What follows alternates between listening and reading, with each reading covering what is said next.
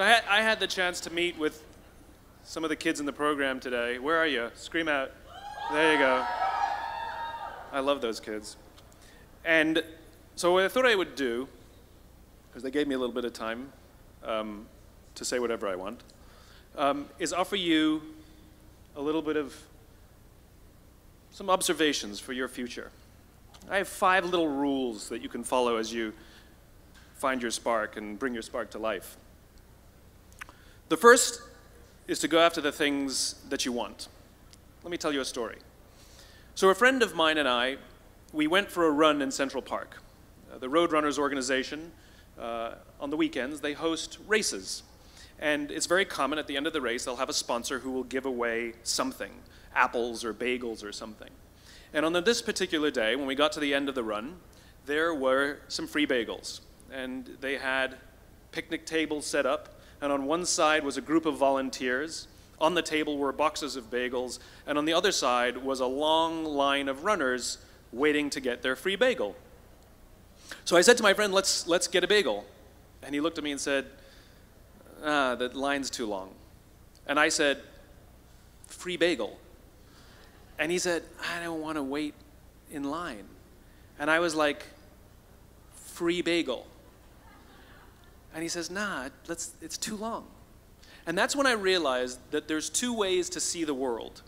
Some people see the thing that they want, and some people see the thing that prevents them from getting the thing that they want. I could only see the bagels. He could only see the line. And so I walked up to the line. I leaned in between 2 people, put my hand in the box, and pulled out 2 bagels. And no one got mad at me, because the rule is you can go after whatever you want. You just cannot deny anyone else to go after whatever they want. Now, I had to sacrifice choice. I didn't get to choose which bagel I got. I got whatever I pulled out, but I didn't have to wait in line. So the point is you don't have to wait in line. You don't have to do it the way everybody else has done it. You can do it your way. You can break the rules. You just can't get in the way of somebody else getting what they want. That's rule number 1. Rule number 2. I like this one. In the 18th century, there was something that spread across Europe and eventually made its way to America called puerperal fever, also known as the Black Death of childbed. Basically what was happening is women were giving birth and they would die within 48 hours after giving birth. This Black Death of childbirth was the ravage of Europe, and it got worse and worse and worse over the course of over a century. In some hospitals, it was as high as 70% of women who gave birth who would die as a result of giving birth. But this was the Renaissance. This was the time of empirical data and science, and we had thrown away things like tradition and mysticism. These were men of science. These were doctors. And these doctors and men of science wanted to study and try and find the reason for this Black Death of childbed, and so they got to work studying, and they would study the corpses of the women who had died. And in the morning they would conduct autopsies, and then in the afternoon they would go and deliver babies and finish their rounds. And it wasn't until somewhere in the mid-1800s that Dr. Oliver Wendell Holmes, father of Supreme Court Justice Oliver Wendell Holmes, realized that all of these doctors who were conducting autopsies in the morning weren't washing their hands before they delivered babies in the afternoon. And he pointed it out and said, guys, you're the problem. And they ignored him and called him crazy for 30 years. Until finally somebody realized that if they simply washed their hands, it would go away. And that's exactly what happened. When they started sterilizing their instruments and washing their hands, the Black Death of childbed disappeared. My point is, the lesson here is, sometimes you're the problem. We've seen this happen all too recently with our new men of science and empirical studiers and these men of finance. who were smarter than the rest of us until the thing collapsed. And they blamed everything else except themselves. And my point is take accountability for your actions. You can take all the credit in the world for the things that you do right, as long as you also take responsibility for the things you do wrong. It must be a balanced equation. You don't get it one way and not the other. You get to take credit when you also take accountability. That's lesson 2. Lesson 3, take care of each other. The United States Navy SEALs are perhaps the most elite warriors in the world. And one of the SEALs was asked, who makes it through the selection process? Who is able to become a SEAL? And his answer was, I can't tell you the kind of person that becomes a SEAL. I can't tell you the kind of person that makes it through BUD/S. But I can tell you the kind of people who don't become SEALs. He says the guys that show up with huge, bulging muscles, covered in tattoos, who want to prove to the world how tough they are, none of them make it through. He said the preening leaders who like to delegate all their responsibility and never do anything themselves, none of them make it through. He said the star college athletes who've never really been tested to the core of their being, none of them make it through. He says some of the guys that make it through are skinny and scrawny. He said some of the guys that make it through, you will see them shivering out of fear. He says, however, all the guys that make it through, when they find themselves physically spent, emotionally spent, when they have nothing left to give physically or emotionally, somehow, some way, they are able to find the energy to dig down deep inside themselves, to find the energy to help the guy next to them. They become SEALs, he said. You want to be an elite warrior. It's not about how tough you are. It's not about how smart you are. It's not about how fast you are.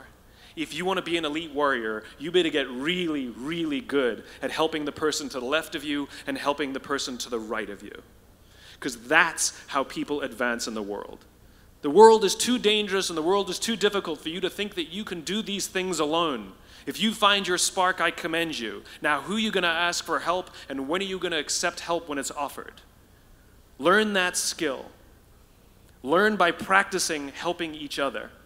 It'll be the single most valuable thing you ever learn in your entire life. To accept help when it's offered and to ask for it when you know that you can't do it. The amazing thing is when you learn to ask for help, you'll discover that there are people all around you who've always wanted to help you. They just didn't think you needed it because you kept pretending that you had everything under control. And the minute you say, I don't know what I'm doing, I'm stuck, I'm scared, I don't think I can do this, you will find that lots of people who love you will rush in and take care of you.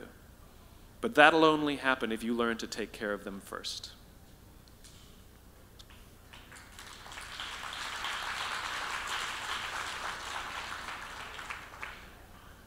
Lesson 4.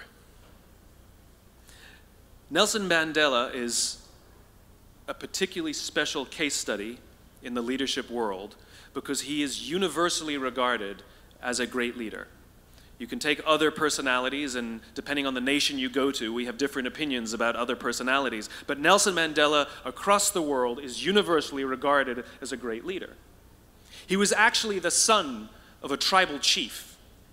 And he was asked one day, how did you learn to be a great leader? And he responded that he would go with his father to tribal meetings. And he remembers 2 things when his father would meet with other elders. 1, they would always sit in a circle. And 2, his father was always the last to speak. You will be told your whole life that you need to learn to listen. I would say that you need to learn to be the last to speak. I see it in boardrooms every day of the week. Even people who consider themselves good leaders, who may actually be decent leaders, will walk into a room and say, here's the problem, here's what I think, but I'm interested in your opinion, let's go around the room. It's too late. The skill to hold your opinions to yourself until everyone has spoken does two things. One, it gives everybody else the feeling that they have been heard. It gives everyone else the ability to feel that they have contributed. And two, you get the benefit of hearing what everybody else has to think before you render your opinion. The skill is really to keep your opinions to yourself. If you agree with somebody, don't nod yes. If you disagree with somebody, don't nod no. Simply sit there, take it all in, and the only thing you're allowed to do is ask questions so that you can understand what they mean and why they have the opinion that they have. You must understand from where they are speaking, why they have the opinion they have, not just what they are saying. And at the end, you will get your turn. It sounds easy. It's not. Practice being the last to speak. That's what Nelson Mandela did. Number 5. That's Monty Python. 1, 2, 5, 3. For all the other nerds in the audience. There's one. Number 5. My favorite one of all. True story. There was a former Undersecretary of Defense who was invited to give a speech at a large conference, about 1,000 people. And he was standing on the stage with his cup of coffee and a styrofoam cup, giving his prepared remarks with his PowerPoint behind him. And he took a sip of his coffee and he smiled and he looked down at the coffee. And then he went off script. And he said, you know, last year I spoke at this exact same conference. Last year I was still the undersecretary. And when I spoke here last year, they flew me here business class. And when I arrived at the airport, there was somebody waiting for me to take me to my hotel. And they took me to my hotel and they had already checked me in and they just took me up to my room. And the next morning I came downstairs and there was someone waiting in the lobby to greet me and they drove me to this here same venue. They took me through the back entrance and took me into the green room and handed me a cup of coffee in a beautiful ceramic cup. He says, I'm no longer the undersecretary. I flew here coach. I took a taxi to my hotel and I checked myself in. When I came down the lobby this morning, I took another taxi to this venue. I came in the front door and found my way backstage, and when I asked someone, do you have any coffee? He pointed to the coffee machine in the corner, and I poured myself a cup of coffee into this here styrofoam cup. He says the lesson is, the ceramic cup was never meant for me. It was meant for the position I held. I deserve a styrofoam cup. Remember this. As you gain fame, as you gain fortune, as you gain position and seniority, people will treat you better. They will hold doors open for you. They will get you a cup of tea and coffee without you even asking. They will call you sir and ma'am, and they will give you stuff. None of that stuff is meant for you. That stuff is meant for the position you hold. It is meant for the level that you have achieved of leader or success or whatever you want to call it. But you will always deserve a styrofoam cup. Remember that. Remember that lesson of humility and gratitude. You can accept all the free stuff. You can accept all the perks. Absolutely, you can enjoy them. But just be grateful for them and know that they're not for you. I remember getting off the Acela. I took the Acela from New York to Washington, D.C., and I got off the train like everybody else, and I was walking down the platform like everyone else, and I walked past General Norty Schwartz, who used to be the Chief of Staff of the United States Air Force, the head of the Air Force. And here I did, you see a guy in a suit schlepping his own suitcase down the platform just like me. And just a couple months ago, he was flying on private jets and he had an entourage and other people carried his luggage. But he no longer held the position, and so now he got to drag his own suitcase. And never did it sort of remind me more that none of us deserve the perks that we get. We all deserve a styrofoam cup. It was a pleasure meeting you guys this afternoon. I was blown away by your honesty and your curiosity and your poise. And I am confident that the future is bright, despite the fact that America looks like an absolute mess right now. I am confident that the future is bright for one reason and one reason only, because you will grow up and you will be our future. Thank you very, very much, guys. You're wonderful. Thank you.